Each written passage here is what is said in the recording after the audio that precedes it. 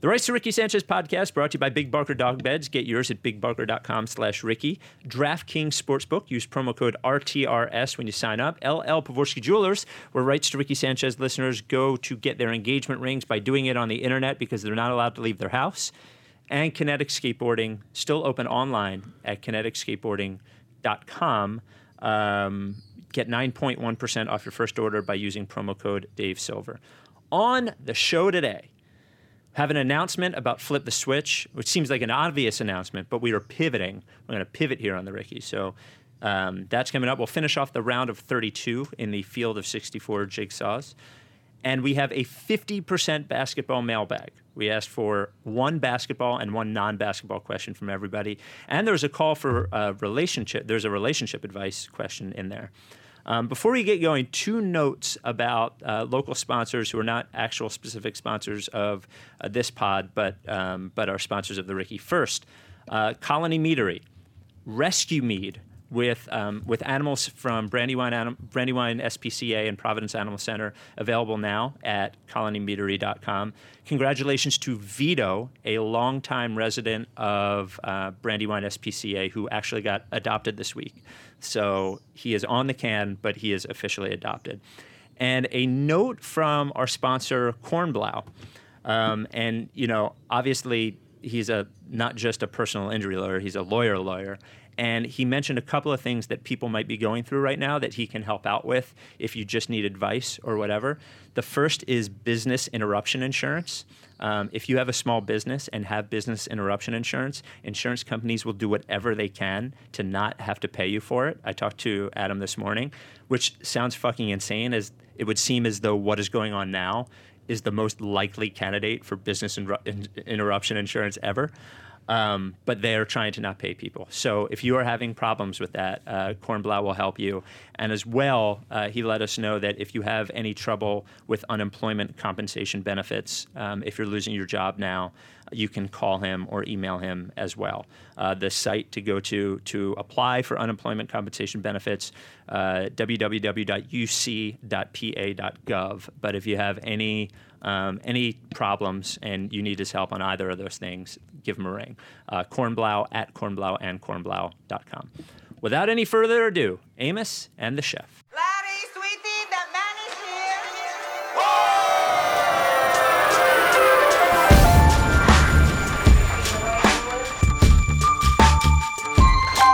Say the name, I say the name, I say the name. We were right, y'all. We were right.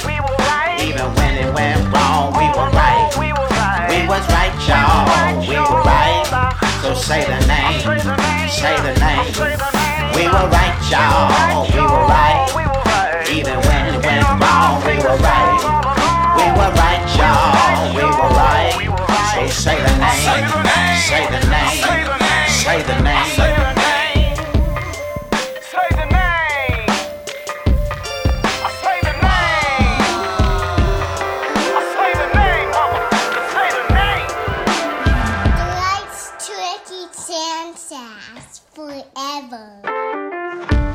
Welcome to the Rights to Ricky Sanchez podcast. I am Spike Eskin, along with a guy who has not felt the sun on his skin for over a week now, I think. That is Mike Levin. How you doing, man? We did. We legitimately had not opened our front door for 4 or 5 days because the apartment across the hall was renovating, which is a cool time to do that. So people were coming up and down the steps. And we finally left to throw the trash out and pick up at a coffee place that we like, and it was emotional. We almost got just Seeing the sun. feeling the sun. And it was after 5 days. I felt like what's his name in the Shawshank Redemption when he came out, and was just that kind of freedom feeling. It was nice. I also have to say my first question to you, because I was thinking about this. Wow. We haven't. Obviously all the basketball podcasts, or most of them, are still trucking along.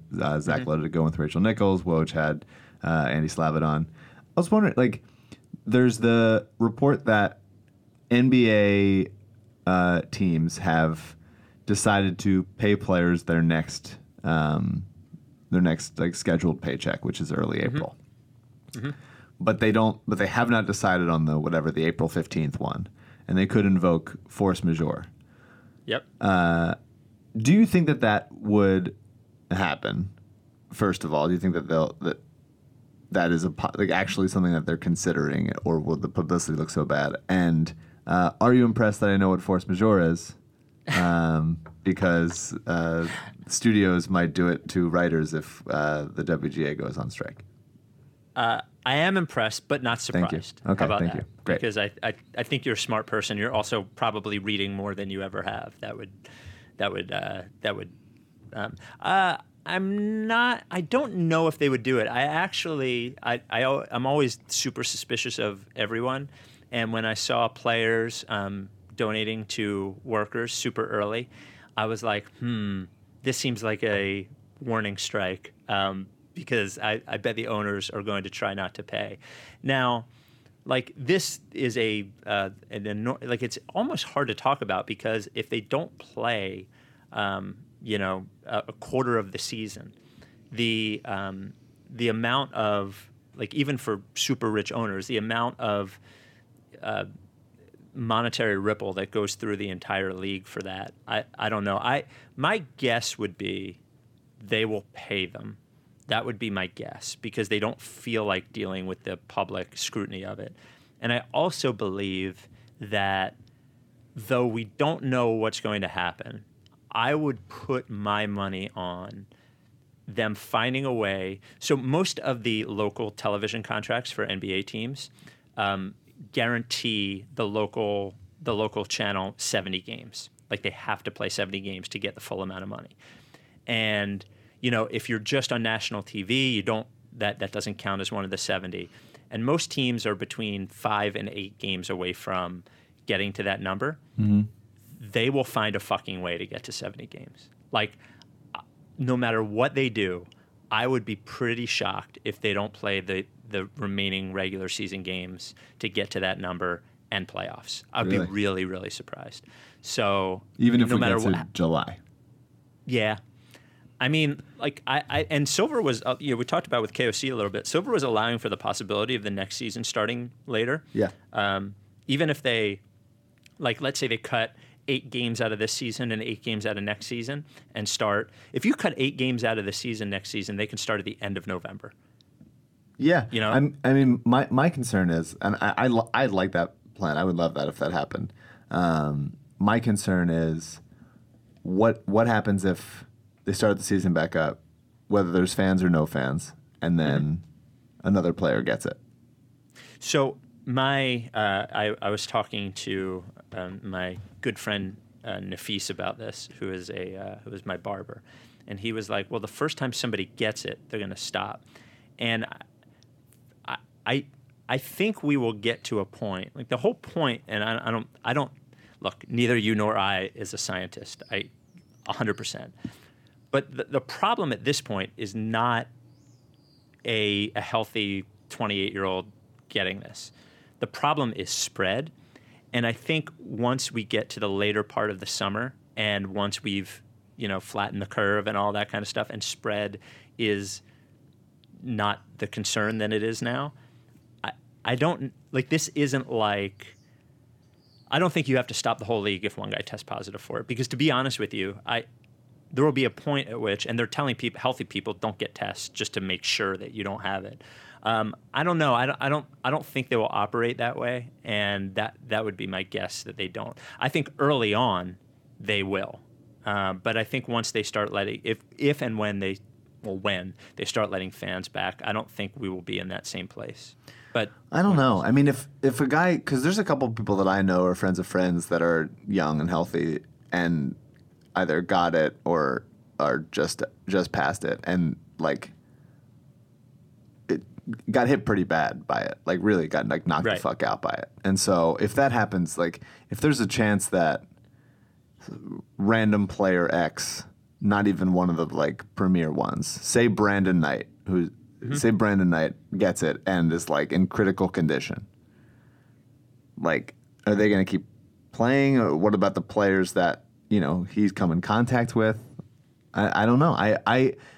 I wonder how much the resolve is there for say if it's like pretty contained, everybody's itching to get the economy back going, everybody's itching to get the sports leagues back up, and then they try to do a half measure, play without fans there, which would be weird as hell, and then somebody else gets it and it's bad. I wonder if, I don't know. I really don't know the answer, but it seems like a kind of test your mettle of like how much are you willing to like roll the dice if you're a player. And I think maybe some players would be like, no. I think it might come down to certain players just deciding like, I'm not playing. If maybe it's the rest of the season they decide, whatever it is. I don't know. It's really a very odd situation. It is. And what I would hope they do is before they do that, they educate everyone more than any of us are probably educated on the risks and where they are. You know, there's so much information right now that it's pretty hard to parse. And my guess would be, remember, the NBA was the league that first stopped. You know, we could all argue that they shouldn't have played the games and so on and so forth, but they were the first ones to stop. Yeah. Before they do anything, they will talk to the Players Association and they will agree to it. So we'll see. We'll see what happens. It is an interesting call to make, for sure. How do you feel about the like possibility of like a charity game? I think that's cool. I think people need it, honestly. Like I think it would be a neat thing to do, and I hope all the players would play hard. And I think like anything that can resemble sort of normality for people in this time that isn't normal is a plus. I don't think they should do it haphazardly, but I think if we are a month from now and we're working toward normalcy, I think a charity game would be cool. Interesting. I obviously donating to charity, very cool. Playing basketball, very cool.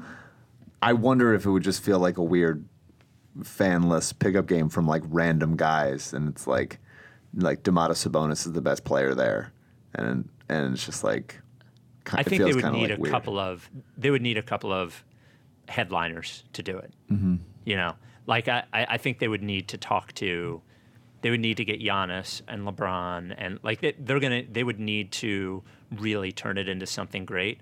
And I think people would it would be weird. Everything about this is weird, but I think making the best of it, and if they can do good, which I think they can, I think it's something they should do. Yeah.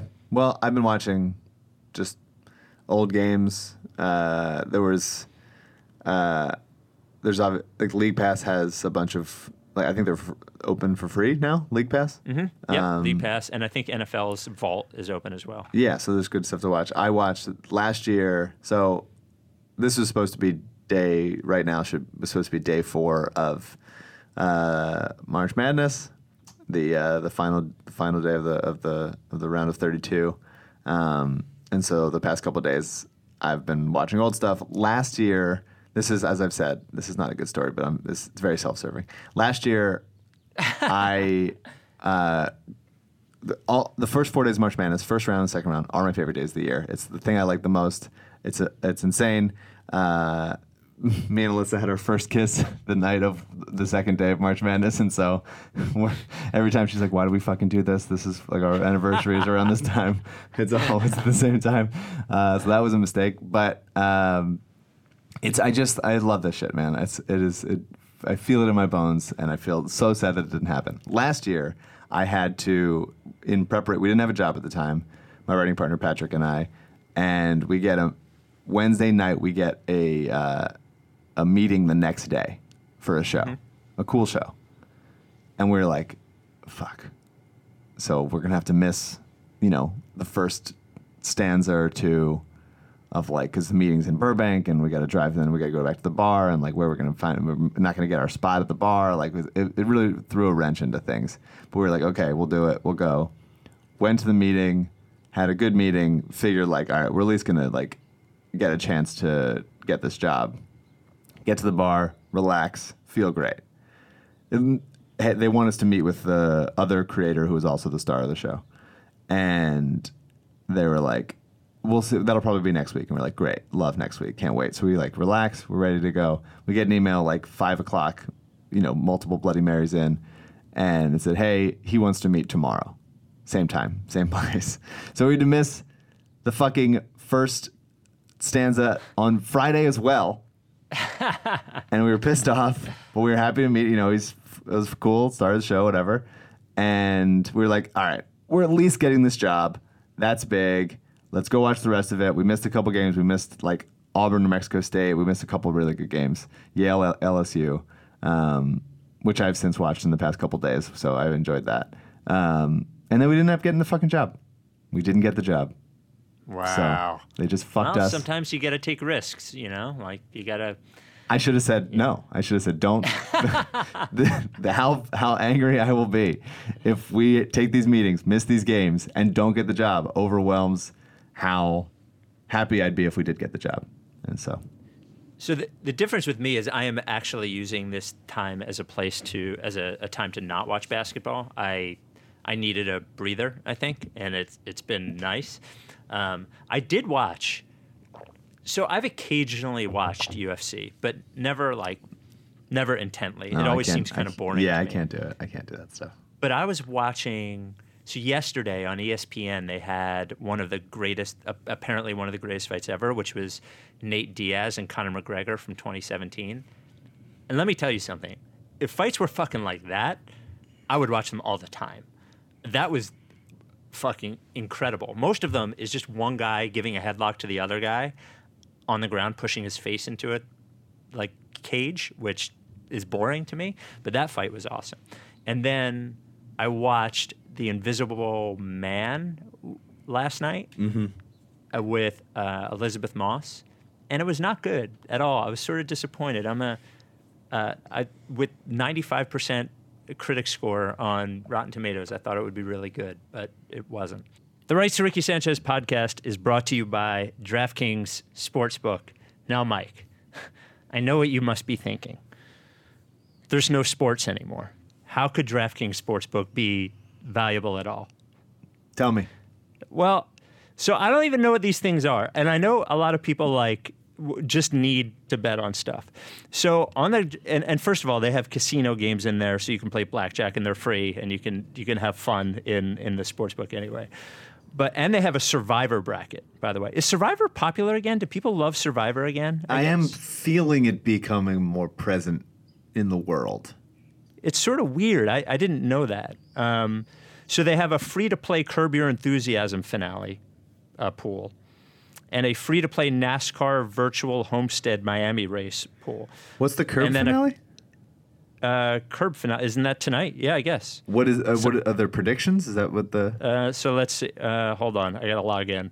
Hold on. I'll tell you. Like, does someone say, like, fuck you, Larry, or, like, eat shit, Larry? Like, are those the options? Let's see. So entry fee is free. Okay, enter now. Hold on. I'm on it. So you have to say, will Larry... so there's a bunch of different things that you have to answer. Will Larry say pretty, pretty good? Will there be a stare-off? Will Susie yell at both Jeff and Larry in the same scene? Will Latte Larry's still be open at the end of the episode? Will Leon be in a scene with Susie? Will Larry play or mention golf? Will Leon have an idea for a new invention? Like, there's a pool for it. Okay. And a $2,000 prize. You can bet on the TT Cup, which I guess is Russian table tennis, the Burundi Premier League, the Australia A-League, the Nicaragua Premier Edition, and the Setka Cup. And there's MLB futures and football futures and all that kind of stuff. Get your fix in. There's no sports. I wish I still watch Curb. There is something genuinely enjoyable about betting on a sport you just have no idea what's happening in. Right, because the win would feel that much sweeter. So much better, yeah. Yeah. DraftKings Sportsbook, legal in PA now, the top-rated sportsbook app, by far the best sportsbook app, and friends of the Ricky love the DraftKings Sportsbook app. Download the top-rated DraftKings Sportsbook app now and use code RTRS when you sign up. All new users can get a sign-up bonus up to $1,000. That's right. DraftKings Sportsbook has a sign-up bonus up to $1,000. Don't forget, enter code RTRS and get your sign-up bonus up to $1,000. Only at DraftKings Sportsbook. Must be 21 or older. Pennsylvania only, in partnership with Meadows Racetrack and Casino. Bonus comprised of a first deposit bonus and a first bet match, each up to $500. Deposit bonus requires 25 times playthrough. Restrictions apply. See DraftKings.com/sportsbook for details. Gambling problem? Call 1-800-GAMBLER. Fucking nailed it. There we go. Back to the Ricky. And then at other times, and here's an interesting thing that I've learned as I've watched. Really, I only watch a couple of TV shows because I don't really watch a ton of TV. I watch 90 Day, whatever show you make, obviously, 90 Day Fiancé, Diners, Drive-Ins, and Dives, and Impractical Jokers. Just because I can sit there. You watch Impractical Jokers? I've never met anyone that watches Impractical Jokers. It's very popular. That movie that they put out before the world was about to end was going to do very well. And they're doing impractical jokes on people all the time, and they've been doing this for like decades. No, I think like probably 7 or 8 years. It feels like my whole life. These guys have been impractical joking, and they're so like generic looking. I can't even stand it. Well, so one thing I noticed about Diners, Drive-Ins, and Dives that I thought was interesting is that I am vegan now, and I am at a place with it where the idea of eating meat, like, I don't even like thinking about it. For some reason, on Diners, Drive-Ins, and Dives, it's all fine. Like, there's nothing about it that bothers me. I could watch that show over and over and over again and have no problem with it whatsoever. A restaurant that my dad, Glenn, is a regular at was featured on Diners, Drive-Ins, and Dives in Hatboro. Which one? Daddy Pops. Oh. Have you seen that one? It changes business. I don't remember it. It changed when you're on that show. It fucking blows up your business. It's a small little like old train car of a restaurant, and my dad has gone in there for fucking 35 years, and so go to Daddy Pops in Hatboro. Before we get to the mailbag with a ton of awesome questions, let's talk about Flip the Switch and what we're going to do, because I think this will be fun and important. And I changed something in there and didn't tell you about it, so that'll be fun to talk about now and litigate on the podcast. So Flip the Switch was happening April 11th at Underground Arts. Obviously, we cannot do that on April 11th at Underground Arts. And I want to thank Rich and Underground Arts, who were super cool about all of it and treat us great every time we're there. Their bartenders, their crew, all out of work, and it was tough for us to make that decision. And the reason we didn't postpone it is because everything's unsure over the next couple of months. And obviously, we plan on doing something in the fall as well as we normally do. So it felt wrong to postpone it to, say, June, because we don't know what's going to be happening. There might not even be basketball in June, or we might not want to have a group thing in June. So, but this was the replacement for the lottery party. And the lottery party was important because we raised so much money for our charities. So we're going to do something different. So our charities, obviously, the Providence Animal Center and Coded by Kids. And as I mentioned on the last pod, it's not just their causes you're supporting, it's the people that work there who their entire career is funded by those donations. And we mean a lot to them, and they mean a lot to us. So, and also all of the people at Underground Arts who are out of work now, who rely on tips and rely on part-time work, and the music industry has been just fucking devastated by this thing. So we are going to raise money for all of those causes, and also give some credit and shine a spotlight on our local sponsors who are also in a lot of trouble because of this whole thing. So we are going to do a live show, the first ever Ricky live stream. We have never done any live thing on the internet, and we've definitely never done video on the internet. So next Sunday, and I know I proposed 3 hours to you, but I am proposing a 5-hour Rights to Ricky Sanchez charity Zoomathon. 5 hours? So we sit on the internet. Well, here's the deal I'll make for you. So we will have special guests. We will be live. I think one thing that will be awesome is you should be able to ask us a question that we have to answer for a certain donation. I say 5 hours or $15,000, whichever comes first. So if we raise $15,000, which should be easy for us, we're a big podcast. Think about this. Let's say 500 people were coming to the live show. That's, $30 a person. What's policy on peeing?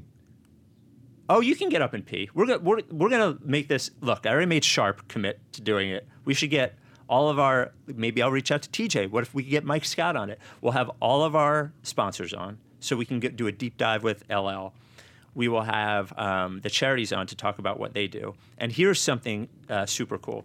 Not only will you be able to donate on PayPal and Venmo, we are going to have special merch that we were going to do for Flip the Switch that we'll do anyway. All of that will go to the charities.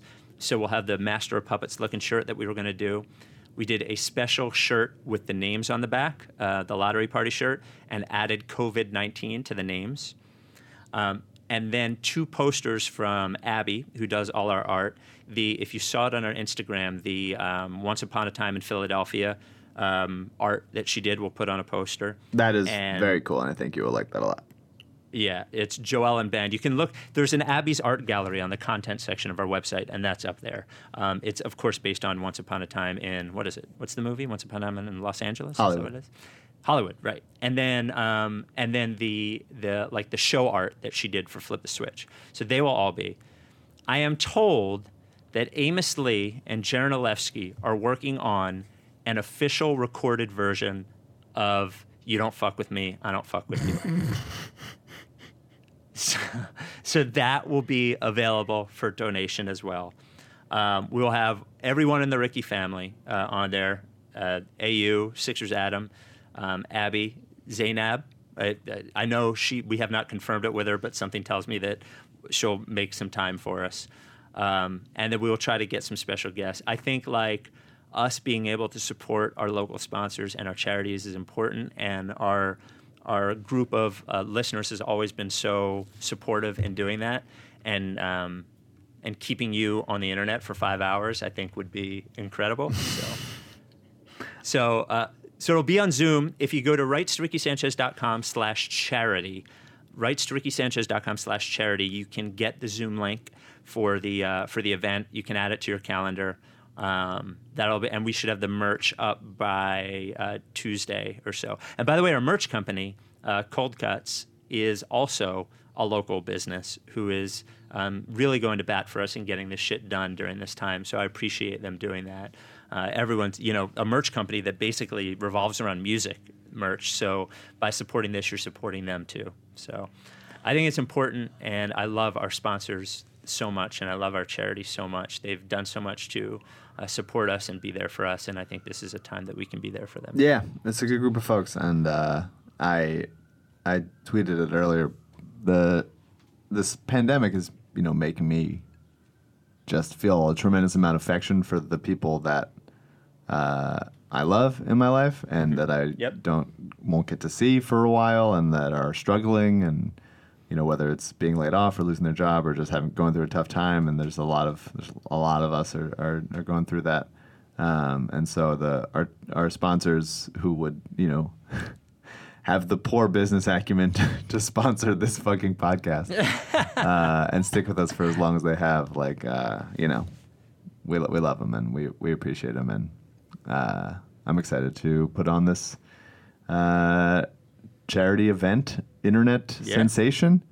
I don't think you've ever. The only time I'm trying to remember that my apartment has been on the internet is during the Lottery Party video when I lived with Sharp. Oh yes, on that big orange couch. Yeah. And John Gonzalez posted a video of me leaping over my couch when the picks swapped. Those are the times that I remember. So that, or the original one, I think, is in the Flip the Switch trailer. Because remember, the original Lottery Party, not only were you not there, but so that video had Bauman watching at home, had, what's his name? Justin F. Something from Justin Liberty F. Right, watching at home, you watching at home. You doing sort of a spin that my dog does when he sees another dog and he gets mad. That was the spin you did. Yeah, it was good. So I feel the same way, man. I'm like in a weird. Well, we're just on the podcast. We're just bullshitting, right?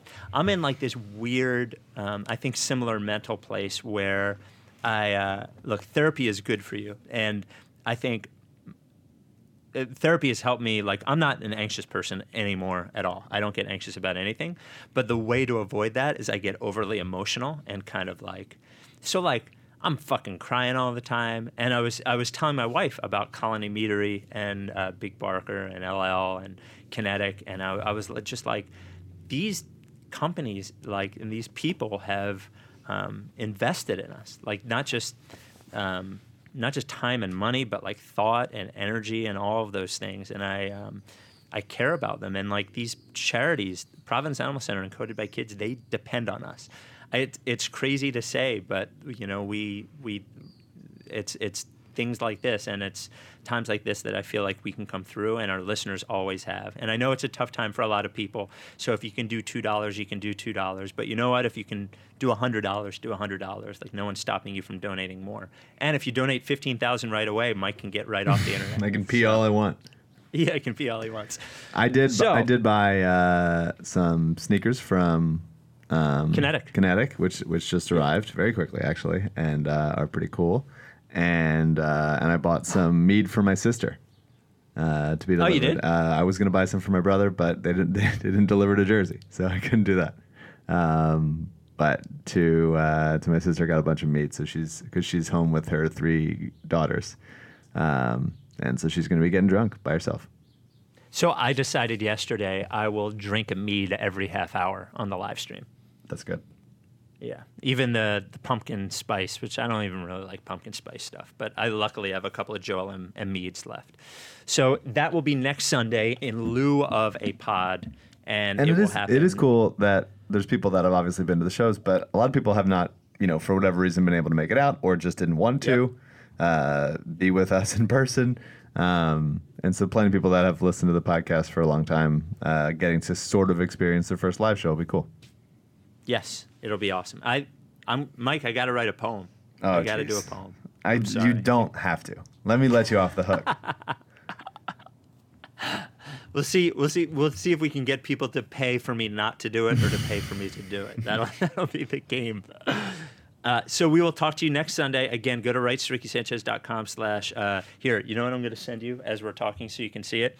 Abigail Huertas, who does all of our art, did a drawing for the feature art for the webcast. I just sent it to you so you could see it.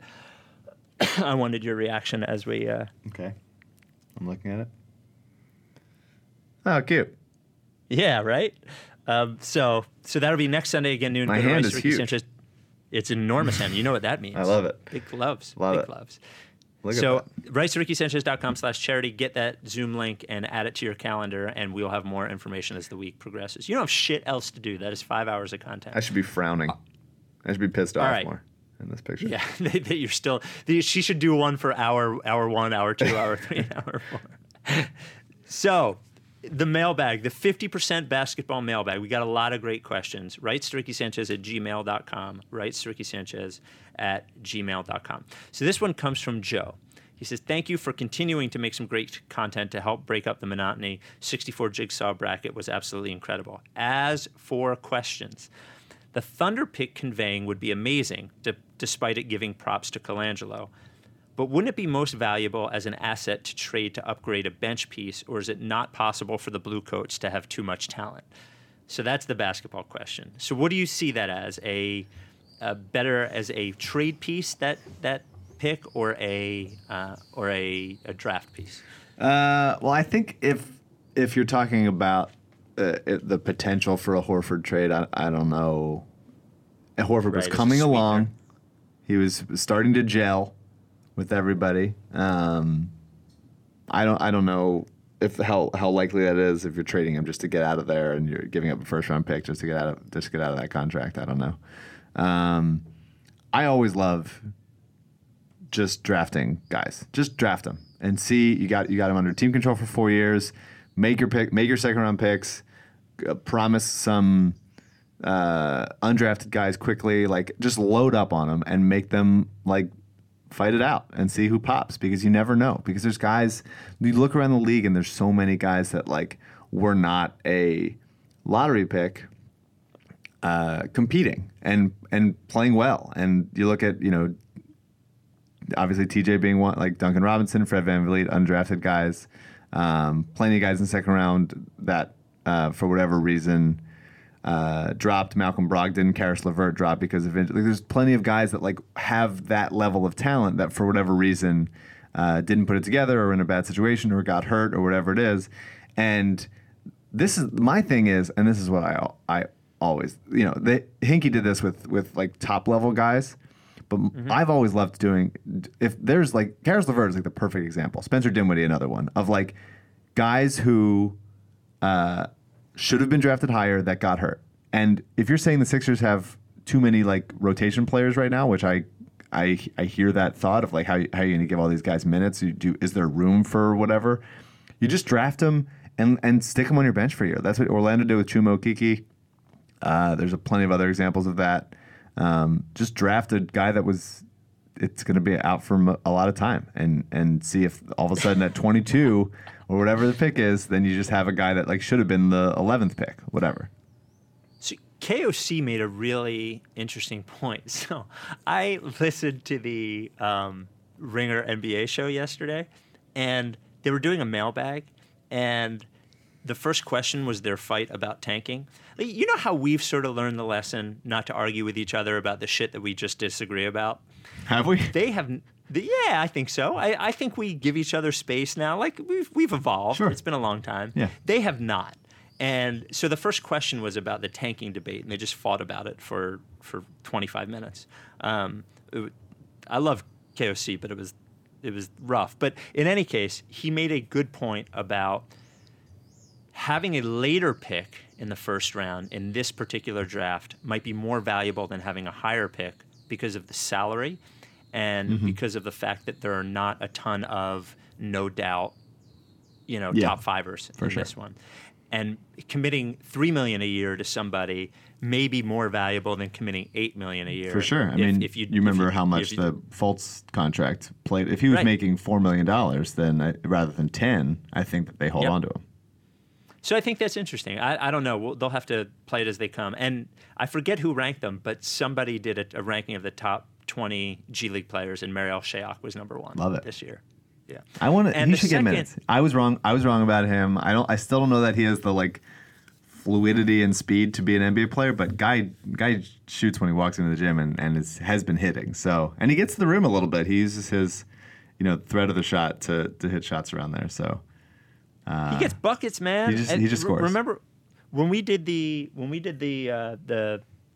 night at the Blue Coats, I asked the coach about why didn't they just give the ball to Shayok every time, and he made a face at me as if like, yes, that actually would be a really good plan. That guy is tough to guard. He's good. So, and I made and it would help me out with my Mariel Shayok is going to be better than Shake Milton tweet that I made very early in the season or in summer league. I don't think so, pal. Yeah. And then his non-sports question: what is the best quarantine meal you've had so far? Just made homemade pizza this weekend and left plenty of delicious leftovers. Alyssa and I have sort of, over the course of the last week or so, we've kind of started competing on dinner. There could be a DraftKings bet on that. We just to make it a little more interesting, and so I marinated some chicken, which is a rare thing for me, and really got it in there. And Alyssa had very low expectations for it, and it turned out to be really, really good. And then she hit me back the next night with some like apple sausage, like apple cider vinaigrette, like balsamic type, like glaze a little bit. So we're getting into it. So I like the idea of us competing on how to have tasty meals. Because we're making what we have available to us, which is not a fully stocked fridge for everything. I, as somebody who is working during this, am not eating a ton of good meals. Now, thankfully, I would like to thank Entercom, who has bought everyone who does have to be at the studios lunch and dinner every day, which I thought was a nice move. But it does mean a lot of like salads and pizza where I take everything off of it. So it's not that great. So I would say that like my wife and I had dinner last night, and it was the calmest dinner. Are you there? Yeah. Did I lose you? No, I'm here. Oh. My wife and I had dinner last night, and it was the calmest dinner that I've had, and all it was chopped up Impossible sausage and a sweet potato and broccoli. But the fact that it was calm and it was not at work, I think was the best thing I've had so far. Love that. Yeah. The Rights to Ricky Sanchez podcast is brought to you by one of our prized local sponsors, Big Barker Therapeutic Dog Beds. Big Barker sounds like a big company, but it's not. They are a local company with less than 10 employees that, if you can afford it, can use your support right now. Mike got an email from Mishko. He's going to be in the mailbag from Slovakia, and asked if Big Barker would ship to Slovakia. What's the answer? I have no idea. I sent a note to Eric at Big Barker, and we'll see. I think at this point in time, they will ship Big Barkers wherever they need to go. I'm imagining just like one small boat with just a Big Barker on it, just like fording the Atlantic. Yeah. Go to bigbarker.com/Ricky, bigbarker.com/Ricky. You get the Big Barker dog bed with the processed pup patch. And there was a story in the New York Times, and obviously my wife works at a shelter, and we support Providence Animal Centers. And one small plus of this entire thing is that people are fostering and adopting dogs, because it's a good time to do that, because you can be at home with them all the time. Which is the hardest time to train them, because you adopt the dog and then you're off to work. So some adult dogs getting places. So if you were going to adopt a dog now, to have some company while you work at home, just sitting there staring at you lovingly, you have to have that dog sleeping on a Big Barker, because it is the official dog bed of the Ricky, and the only real dog bed on the market that there's a real bed and helps support your dog's joints and keeps them healthy.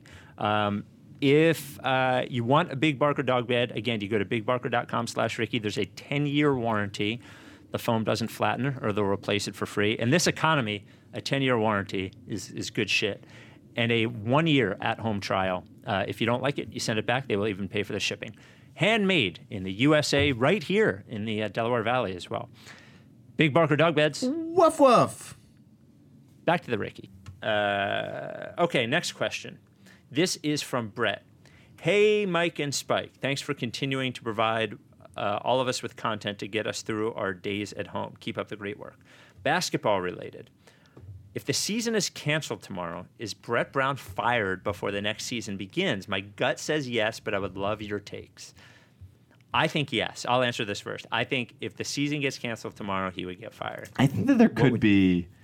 It's such a level of uncertainty with all of this that there could just be, you want continuity going into next season. It's like a tough time.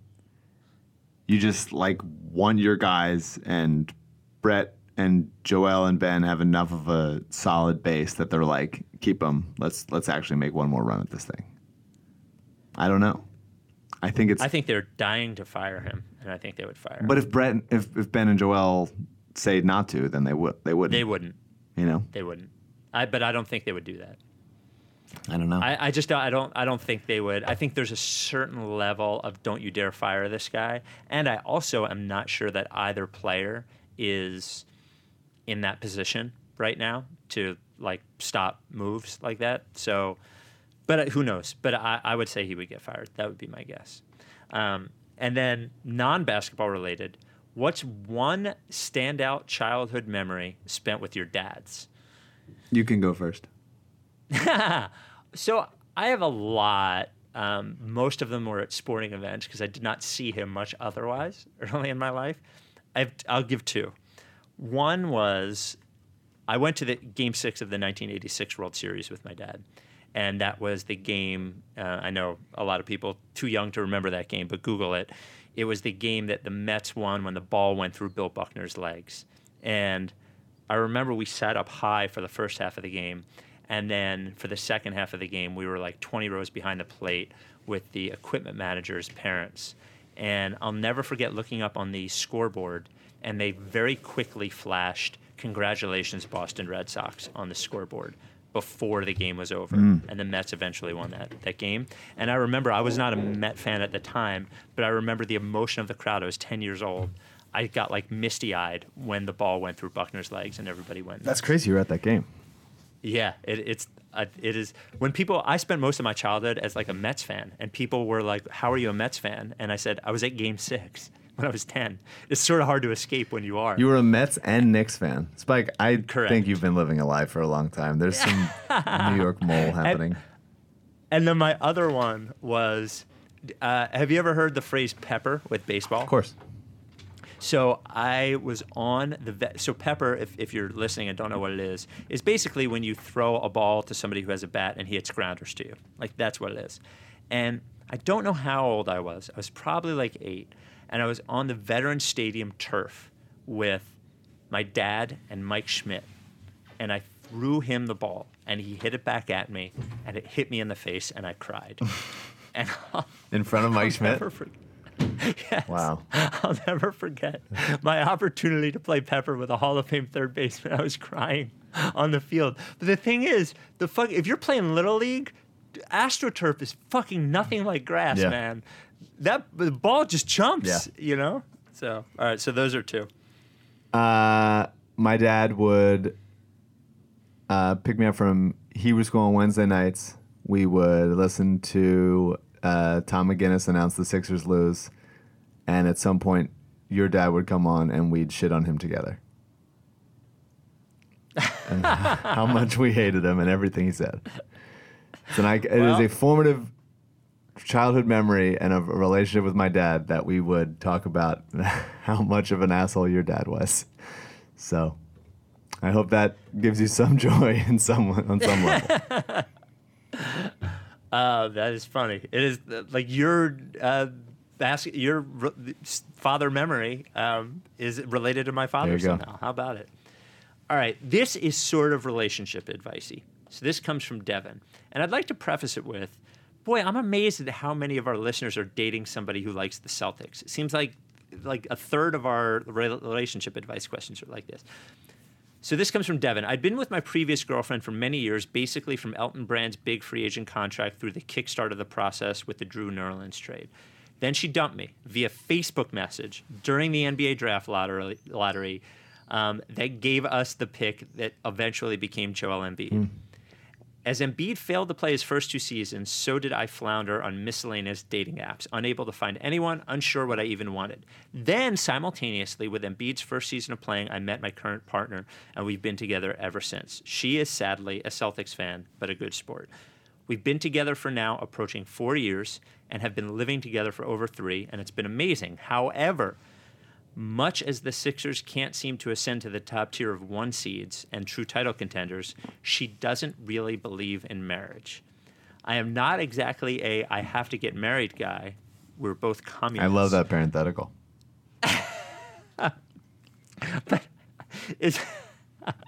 But I can't help but think our relationship's fate and Embiid's are linked. So my question is it my duty to convince my partner to marry me so that Embiid gets a ring? Or does Embiid need to get a ring for me to get one? Do I have a moral obligation to convince her that marriage need not be an institution oppressive of women, or do I just trust the process and let things come as they may? I mean, I think that every case is handled individually, and if she doesn't want to get married and you don't want to get married, then I have like a togetherness party or something. And you don't have to do the institution thing if you guys are opposed to that. I like the wondering if, because I've done this too. You like sort of link yourself to whatever somehow what I do right now binds how the Eagles play tomorrow or whatever it is, and so everyone has that level of superstition and insanity, and so him doing the math on. Okay, do I need to get the ring so that Embiid can get a ring, or do I only get the ring after Embiid does? Like, having to decide which is the right fake thing that he's sort of ascribed meaning to. I've been there and I empathize. So I think you just roll with what you roll with, and if you guys aren't down with marriage, then that's fine. If you are, got a great jeweler for you. Yeah. But I'd say trust the process, let it ride. Yeah, like if he truly believed in marriage, I would say convince her, because like it's also whatever. I do think marriage in general makes you maybe deal with things a little bit more than you would normally deal with them because you have this like commitment. But if you can do that without getting married, then don't. I would just say do what is in your heart. That is my advice. Do what is in your heart. And if your heart tells you that because really, if it works, then you'll both be successful. He'll win a ring and your marriage will be great. So do what's in your heart. There's no wrong answer. That is my answer. It is a bullshit. It's amazing how fucking old-fashioned some of this shit is. Like we were exploring the idea of just Alyssa getting onto my health insurance because mine's better. Yeah. And they were like, you have to be married. It's like, well, we've been together almost 5 years. We lived together for 4. Like, can we just like get a signed piece of paper that says like, domestic partnership or something and whatever? Mm-hmm. And they're like, no, you have to be married. And it's like, what a fucking nothing thing. Like you can get married after 3 days with each other. It doesn't mean anything. It's just it's taking like the agency away from like a woman needs to get married in order to like have health insurance. It's crazy. Yeah, I agree. I think the issue becomes for them that the people that would take advantage of it because they're not. And it's almost like if you take the word marriage out of it and you say legally binding partnership, it would make more sense. Mm-hmm. So you wouldn't be able to just grab somebody and say, like it is a process to get married. Like it's sort of annoying as a process, like legally with all that, like all the waiting and stuff. So I think if there was a way that you could just say that you were legally bonded somehow. Yeah, I don't. There used to be that, but it's no longer the case, I guess. Yeah, it's weird that it is tied to a religious ceremony, which is what marriage is. And then and I think you could probably answer this too, but I'm the one with the dog with me. This question is especially for Spike, who I know is both a runner and a dog walker. I've tried to keep up with socially distanced exercise and dog walking during these plague times, but I'm finding a lot of people seem to be going out of their way to take up as much of the trails and sidewalk as possible.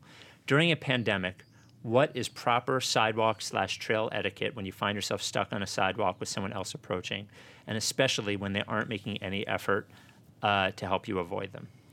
I've noticed this as well. Obviously, in the suburbs, it is much easier. In the city, it's very difficult because even if everybody is doing what they say to do, the amount of people going to businesses that are supposed to stay open and just walking to the grocery store, there's people all over there. My preferred way of doing this is to move as far as I can away and also give a really disgusted look and shake my head. I do this while running. I was running on the Schuylkill Trail a few days ago, and I saw 4 people running together, all really close to each other, and I shook my head and gasped because I was so annoyed with them. So I think passive-aggressive non-approval is the way to do it. And that's in the CDC guidelines, actually. Yeah, what are you gonna do? Get in an argument with them? Like that's not worth it. They're just gonna, puff up their chests and fight with you more. Mm-hmm. So I think that's the best way. This comes from Garrett. Spike and Mike, longtime listener, love the pod. Here are the questions. Basketball. Last night, Ben Simmons was Twitch streaming video games, which many players have been doing since the season suspended, and started talking about the top 5 defenders in the NBA. He came up with AD, Pat Beverly, Kawhi, himself, and Joel. He kept arguing against Gobert because he doesn't guard 1 to 5. Who are your top 5 defenders in the NBA? Glad he put Joel in there. Yes. Just because there's no games or sport anymore doesn't mean we aren't still Can't on rank 'em. body language watch. Yep. I mean, I would say Joel, AD, and Kawhi are all locks, right? Yeah, I mean, honestly, AD is not a guy that I was super high on coming into this season. I think he obviously gets his stats. He gets deflections. He always loaded up on steals and blocks. But I thought some of that was just like the way Iverson got steals, like not in a best for the actual defense of the team, like stat accruing, because New Orleans like wasn't really ever a great defensive team with him in there, and then watching him this year and seeing how much he can switch and recover and just like use his length and hang time to affect people's shots. He's very good. So I'd feel more comfortable putting him in there than I had in years past. I'd put Draymond in. I know he's older and breaking down, but he's just so good and smart and able to switch everything and communicate everything.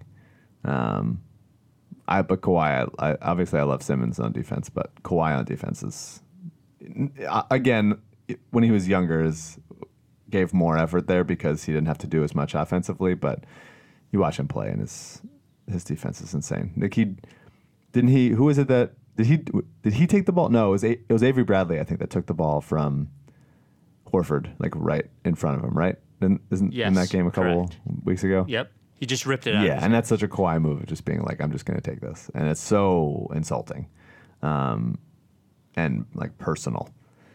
But there's a bunch of, Marcus Smart is also an excellent defender. I like watching Kyle Lowry play defense when it's not against the Sixers, because it's very frustrating against Sixers, but against other teams.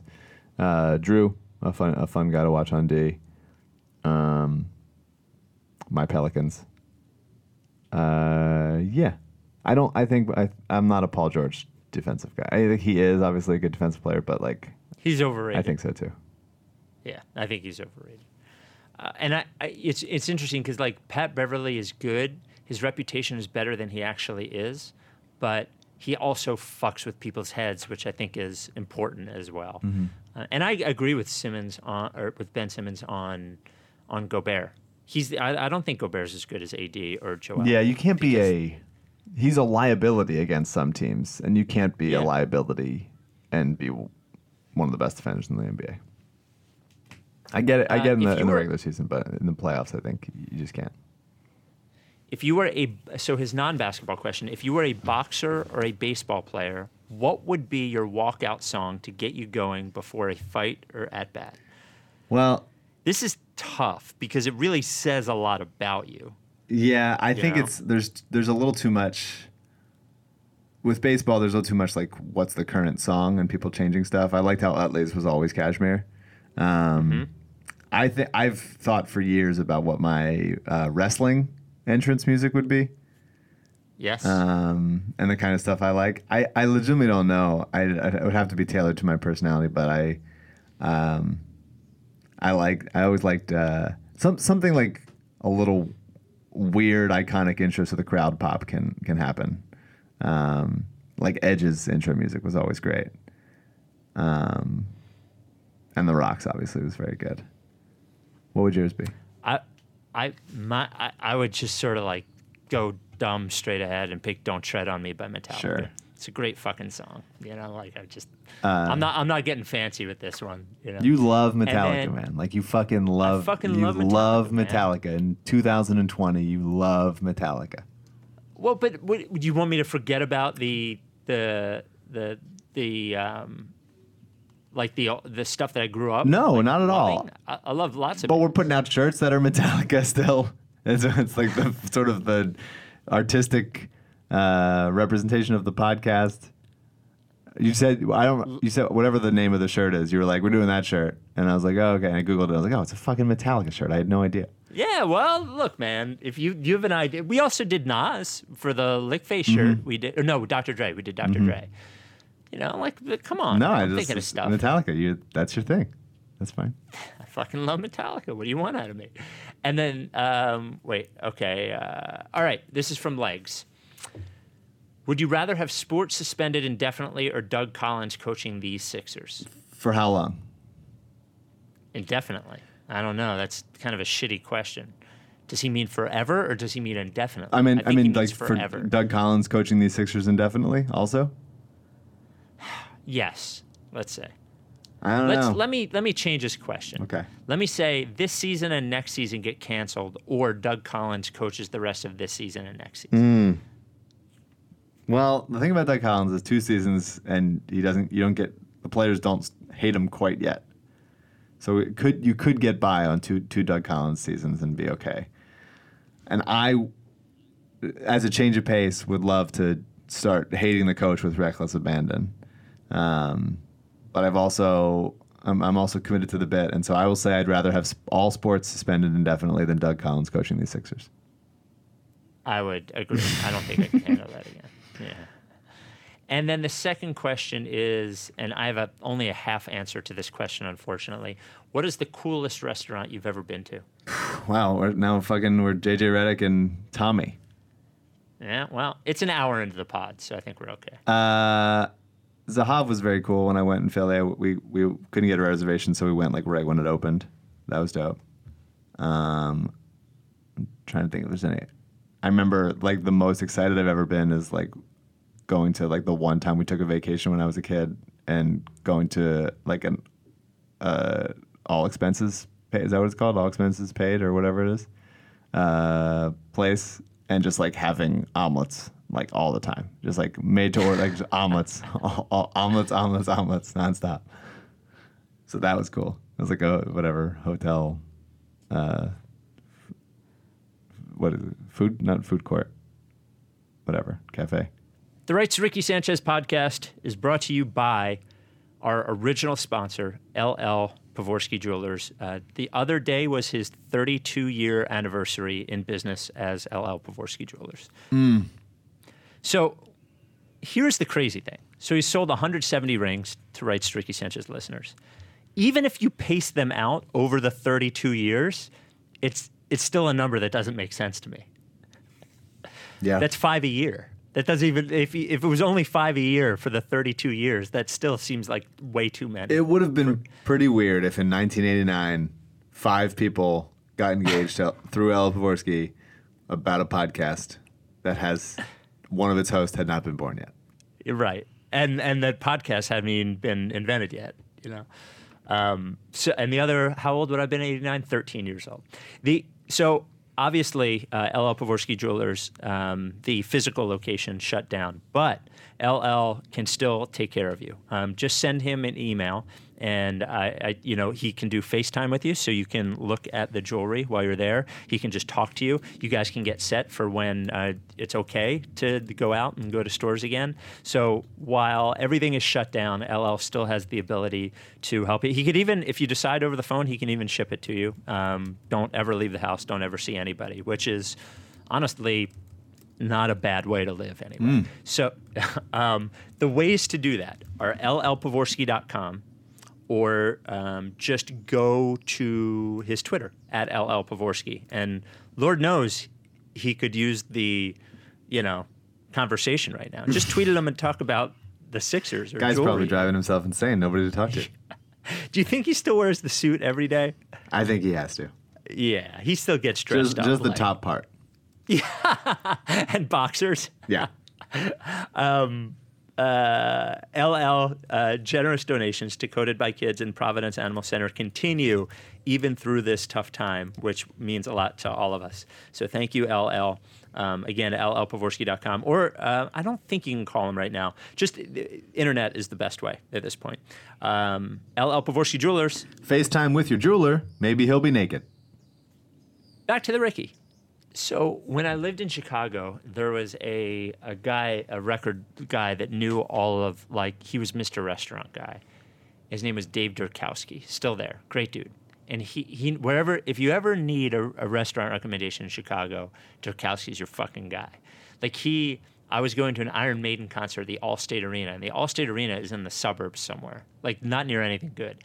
And I said, Dave, where should I go to eat near the Allstate Arena? He goes, look, there's a Chili's there. But the good thing about the Chili's is you can't make reservations, but you can call ahead. You can call ahead. And also, if you eat there, you can leave your car there and not pay for parking. And it was like, that's the kind of shit he knew. So one night, we were out with a couple of other record guys, and he made a phone call to go to this restaurant. And I'm sure if you fucking Google it, you can find out the name of it. It was one of these restaurants where everything is fucking like futuristic, like hey, here, this tastes like French toast, but it's actually just a block of ice on a leaf, and when you put it in your mouth, it turns into French toast flavor. Like, it was one of these like futuristic fucking, like, you don't know how anybody made any of it food, and I don't remember the name of it. You couldn't get a reservation there. He called them because he's fucking Durkowski, and he got us to go there for dessert, and it was the coolest thing I've ever done, but I don't know the name of it. I will try to find it afterwards, and I'll put it in the next episode. Should I tell the Legs trade story? Oh yes, the fantasy trade. Fantasy so you and Legs are in the same fantasy league. It is a what's it called? Salary cap Keeper league yeah. That I used to be in, and Legs has the team that I used to own. Yeah, John Gonzalez is in it. Bodner is in it. A couple other folks that people might recognize. Malik Rose was in it years ago. Yes, that was before my time. Yeah, before me. Yeah. So John is the commissioner. John Gonzalez takes it very seriously. It's the most serious I've ever seen him take anything. We dog sat for him, and he was like, yeah, whatever, you take him somewhere, feed him whatever, fine. But this league is very serious for John. And so I am, this is my third season in the league. And please feel free to interrupt me and ask questions because I could just do this for 45 straight minutes. My first year in the league, I tanked hard because I inherited a bad team and just like immediately sold off everything and got better for next season. Last year, I finished, I think, in first place in the regular season and lost either in the championship game or the semifinal. So you get a first round. The top two teams get a first round bye, and there's 6 teams total that make the playoffs. So this year, I went even. I tried to like split the difference last year of like going for it, but still. You can't do that, Mike. What? You can't go for it. Well, I came close, but I was like, my plan is tank 1 year and compete 2 years in a row. So next year I'm tanking. This year I am going for it, like full going for it. I have like no picks left. I have no salary cap. I've traded everything. My team is very, very good. But I've had to deal with some injuries and had to sell off pieces and stuff. But I'm absolutely going for it this season. I'm currently in second place, and hanging on to a bye with what was the last week of the regular season going into the playoffs before the league stopped. So now I don't forget the timeline, but it was about a month ago, 3 weeks ago, and Legs, the trade deadline was coming. It was like that. Say this trade deadline was on Wednesday. So a couple of days earlier, Legs emails the league saying, "Hey, Steph Curry's probably a week earlier. Steph Curry, there's a report saying he's going to come back March 1st. If you make an offer, if you want, I want picks. Because Legs is also tanking. I had kept Steph Curry, but then had to trade him when he got hurt because I was going for it this year and couldn't carry an injured guy on my team. So I traded him to Legs, and he's had him all year, and I've made a ton of moves and all that stuff. And now Steph is reportedly coming back. And there's a report that says March 1st. And then I start talking to Legs and be like, I'm thinking about it, but if he's not there, I don't know. And so we're like sort of negotiating. And then I was like, if I can get this other deal, then would you accept I think I said a 4th round pick for Steph or something like that. And he was like, yeah, honestly, probably, because nobody else had been reaching out to him about Steph. No one else had. A week, 5 to 6 days go by. Another report comes out. Steph Curry plans March 1st as his return, basically confirming the previous report, not changing it whatsoever, but just confirming the report that had already been out like the week prior. That happened on or just before the day of the deadline. And so I'm at work, and Legs sends me that report being like, hey, so it seems like it's going to happen. And I was like, okay, I'm trying to negotiate this other Buddy Hield trade. Basically, I talked to Legs and I'm like, all right, let's do it. I'm ready to do it right now. And he's like, hey, Gons beat the deal. And I was like, first of all, Gons is the commissioner. Oh, wow. Gons is the commissioner. And what a fucking weasel. Yes, and I've been texting him about it and telling him like, yeah, I'm trying to do this thing because Gons is on the fringe. Gons is like the Detroit Pistons this year. And I'm like trying to just like get, help of like, I want to beat the guy, the number 1 seed who is Gons' friend. And all of a sudden I hear Gons beat the deal. It's like, that motherfucker, spineless, going behind my back, whatever. Fine. He didn't keep texting me after he had made the offer, is what he would say. So that's fine. And so I'm like, okay, Legs, well, what did he offer? Let me add this much salary cap to try to do it. Would that do it? He's like, I should probably go back to Gons. I was like, hey man, I'm at work. I can't keep running into the bathroom to negotiate trades. I'm sorry to put you on the spot here, but like I would love to just like get this done. And Legs goes like, all right, fine, fuck Gons, and makes the trade. And all of a sudden, Gons start texting me furious that Legs did not give Gons the chance to beat the offer, and. Well, he doesn't have to. There's nothing in the rules that says he has to give. This apparently is competitive balance rules that have been made, and other people in the league were pissed, despite the fact that they never reached out to Legs to make a trade for Steph Curry. I had been, negotiating with Legs, smoothing things over, talking to him for a while. There's an milking the teat, trying to get it primed and ready to go of like making the trade. I'm the most prepared in the league, and he makes the trade. Fuck Gons. Everybody else is pissed. Everybody in the league is pissed. Gons says this is a big deal. I have to, on my way to like go get my taxes done that night when I was driving, I'm on like a conference call with Gons and Legs where Gons is like really taking it to us. And I was like, what did I do wrong? Tell me what I did wrong. And he refuses to say because I didn't do anything wrong. And he's still like, you think it's fine because you got the better of the deal. Like, yeah, because I made a good deal and I was working the system for a while. The league is pissed at Legs for not going back to other deals and just like accepting the first thing because. So are they saying that you guys are in cahoots? It was never, that charge was never officially leveled, but the idea of collusion was floated that Gons had heard from other league owners had been floated to him. That I traded Steph to Legs earlier in the season with the handshake agreement of, I'll give him back to you for this much and like $50 on the side or something if you give him back to me when he's healthy, which was not true. It did not happen. But there was some like whispers of collusion that me and Legs were in it together. And I was like, we made a trade because we had communicated with each other, and I kind of put a deadline on it, and he ultimately said, fuck Gons, and made the trade. But the league is pissed. And Gons eventually let the trade go through, but there was talk of veto for a long time. And so I became this like villain in the league because I, got Steph Curry for a song and was prepared to ride that out to a championship, but then it didn't happen. Can I be honest with you? I'm all for not taking your side on this, but it just sounds like A, Legs is a bad negotiator, and then B, that Gons is trying to use his power as commissioner to shut down a trade that did not benefit So him. Gons claims that he would have shut down the trade if he was not involved. And the fact that he was involved as the commissioner made it seem like he didn't want to have the appearance of something like that, so he allowed the trade to go through. It's a fucking lie. It's a lie. He's lying. I don't think me and Gons' relationship has been the same since. All right. This comes from Connor. Basketball question. If the season is over, and I think it is, we're on to preparing for next year. Looking at the current roster, which guys would you want to see on next year's team? In this hypothetical contract, all contracts are movable, and we can re-sign whatever expiring Sixers we want. My list is Embiid, Simmons, Richardson, Matisse, Shake, Zaire, Burks, Furkan, Scott, and Kyle O'Quinn. What a horrible list. Interesting. By the way.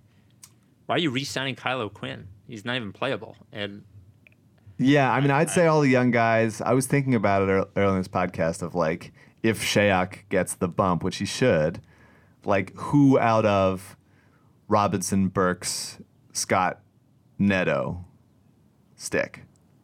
And the answer might be none of them. But they are the kinds of guys you want. And is it the kind of thing where say they don't trade Horford, because I think it's pretty unlikely at this point. And he's just like fine being backup center, and Embiid misses time here and there and whatever. He's good to have. What else do you need?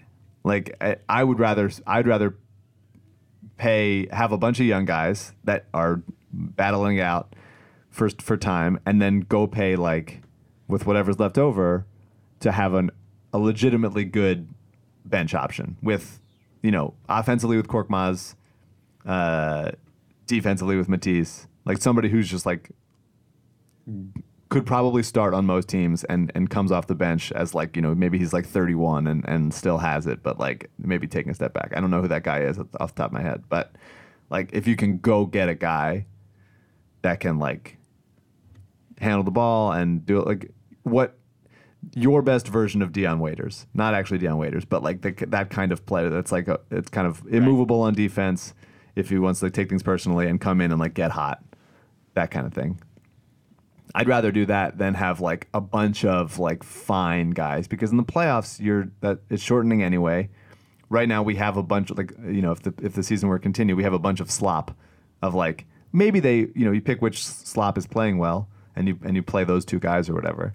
I'd rather go get one legitimate guy, like even like Lou Williams style, like come off the bench for like $10 million or whatever, and let the young guys fight it out for playing time after that.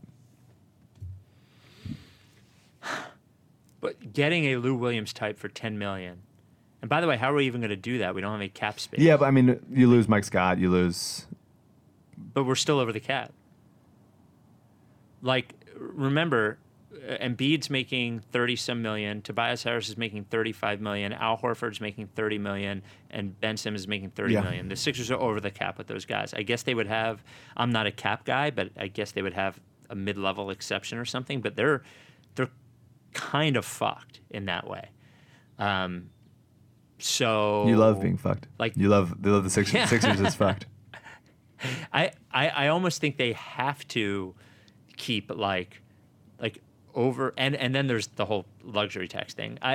It's going to be an I don't have an answer. Yeah. I wish I had an answer. It's just going to be a really interesting. It might be a thing where we talked about this. Maybe you package either Horford or Josh, and like one of the young guys and a pick for just like expiring contracts that you can put together and try to move on from there. If they feel like they're too locked in and they don't think this is going to work. All right, 2 more questions, and then we'll get out of here. This comes from Connor. Thank you for sticking with us through all this bullshit. Oh, wait, no, sorry, that's the same one. His second question, I'm sorry, the non-basketball question. Mike, hello. Everyone's go-to Twitter joke is that Shakespeare wrote King Lear while in quarantine. If you had to write a career-defining show or movie or play or whatever, what would it be about, and which Sixer will you have make a cameo? Think Kareem in Airplane more so than a real role like Kevin Garnett in Uncut Gems. So I'm in the reality that I'm writing shows and movies while we're quarantined. You want to know what the things I'm writing would be about? Well, no, he's saying if you could write a career-defining show or movie, what would it be about, and which Sixer would you cast? That is what I'm trying to do, though. That's my job. All the time. Yeah, that's what I am. Yeah. That is my lot in life. I a couple years ago had a show that never aired called Alive in Denver that filmed that I had been trying to plant the seeds of getting Embiid for season 2, but it didn't happen. Would love to get anybody. There's a bunch of good guys. So, I don't know. You write in different movies and stuff and shows depending on what they're about. You write, sometimes you just write people into it. Like we wrote this doesn't give anything away, but like there's a a show that we're trying to get off the ground that we wrote Lauryn Hill into it, and we'll see if she does it. Oh, she should be easy. Yeah, that sure. Good luck with but that. there's you just take your shots and you see if you can make it happen.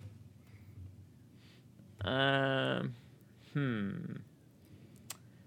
trying to. I mean, think if we I also should do an Ben Simmons would have been in the Ben Simmons show I did, so that would have been cool. Right. I'm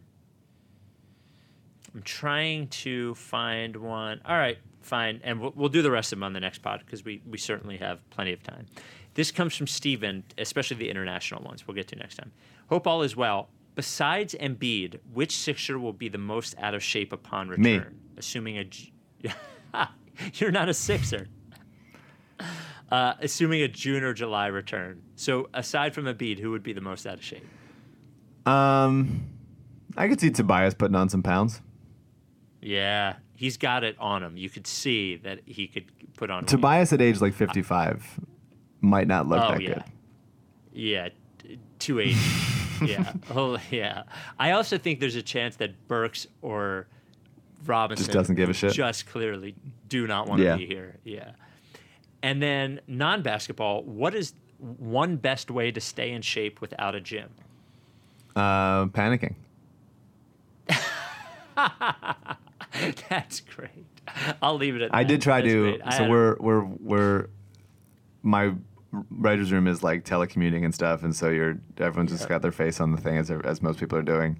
And Alyssa got these those workout bands. You know those workout bands that there's different levels of firmness or how hard it is to stretch them out and stuff.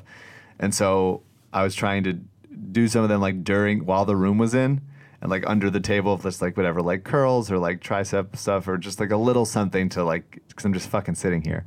And I'm looking at myself in the camera. I'm like, this just looks a little bit too much like I'm jerking off. It just looks a little not. I should probably just hold off and do it during lunch or something. So that was what I attempted and don't recommend. I guess I would say look, as somebody who's had a bad lower back, I've had to learn how to do things without using weights, and there's a lot of shit you can do with your own body weight that is a good workout. Do fucking push-ups, man. Push-ups are good for your core, good for your shoulders, and if you can find a place to run without people within 6 feet of you, and most people can find that somewhere, go for a little jog. All that shit about your knees getting bad because you're running is it's full of lies. It's not true. So don't believe the hype. Quick recommendation corner. Oh, yeah. Last night I finally got around to watching The Farewell, which is on Amazon Prime. What is it? It's a movie. It is Awkwafina is the lead. Okay. It's like a sad comedy or a dramedy if you want to go there.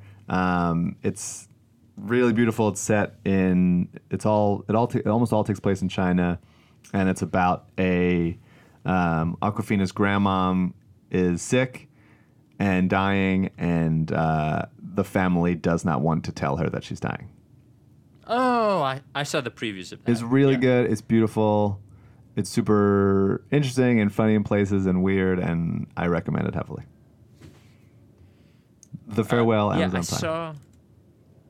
I saw the preview of that because I was like, wait a minute, there's really somebody named Awkwafina when I saw it. Yeah. Because I felt like I had heard her name before. And also watch Perfect Harmony on Hulu, which was the show that I wrote for, that was probably 50-50 to get a season 2, and now might actually be looking better to get a season 2 because all the pilots that were supposed to be shot right now are unable to be shot, and so they might just sort of go back to what they have, and so that would be nice. So if you can watch the show Perfect Harmony on Hulu, which is an NBC show, they might pick it up for another season, and I might be employed some more.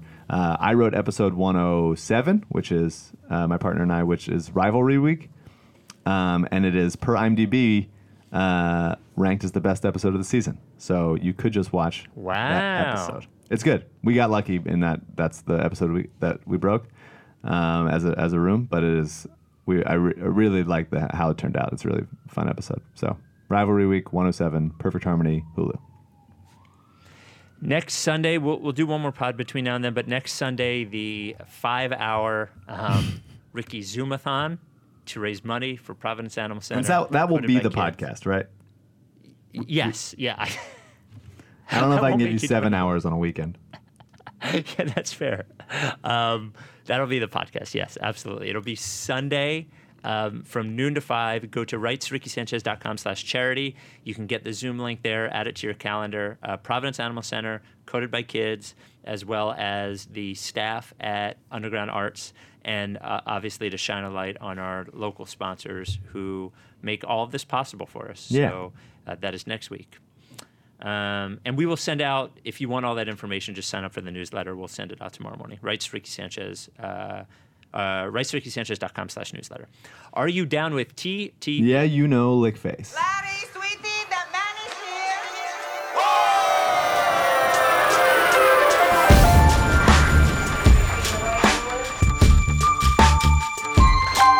Say the name. I say the name. I say the name.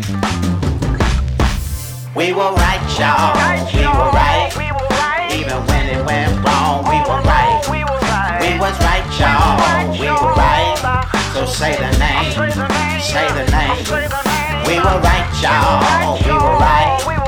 Even when it went wrong, we were right. We were right, y'all. We were right. So say the name. Say the name. Say the name. Say the name. Say the name. I say the name.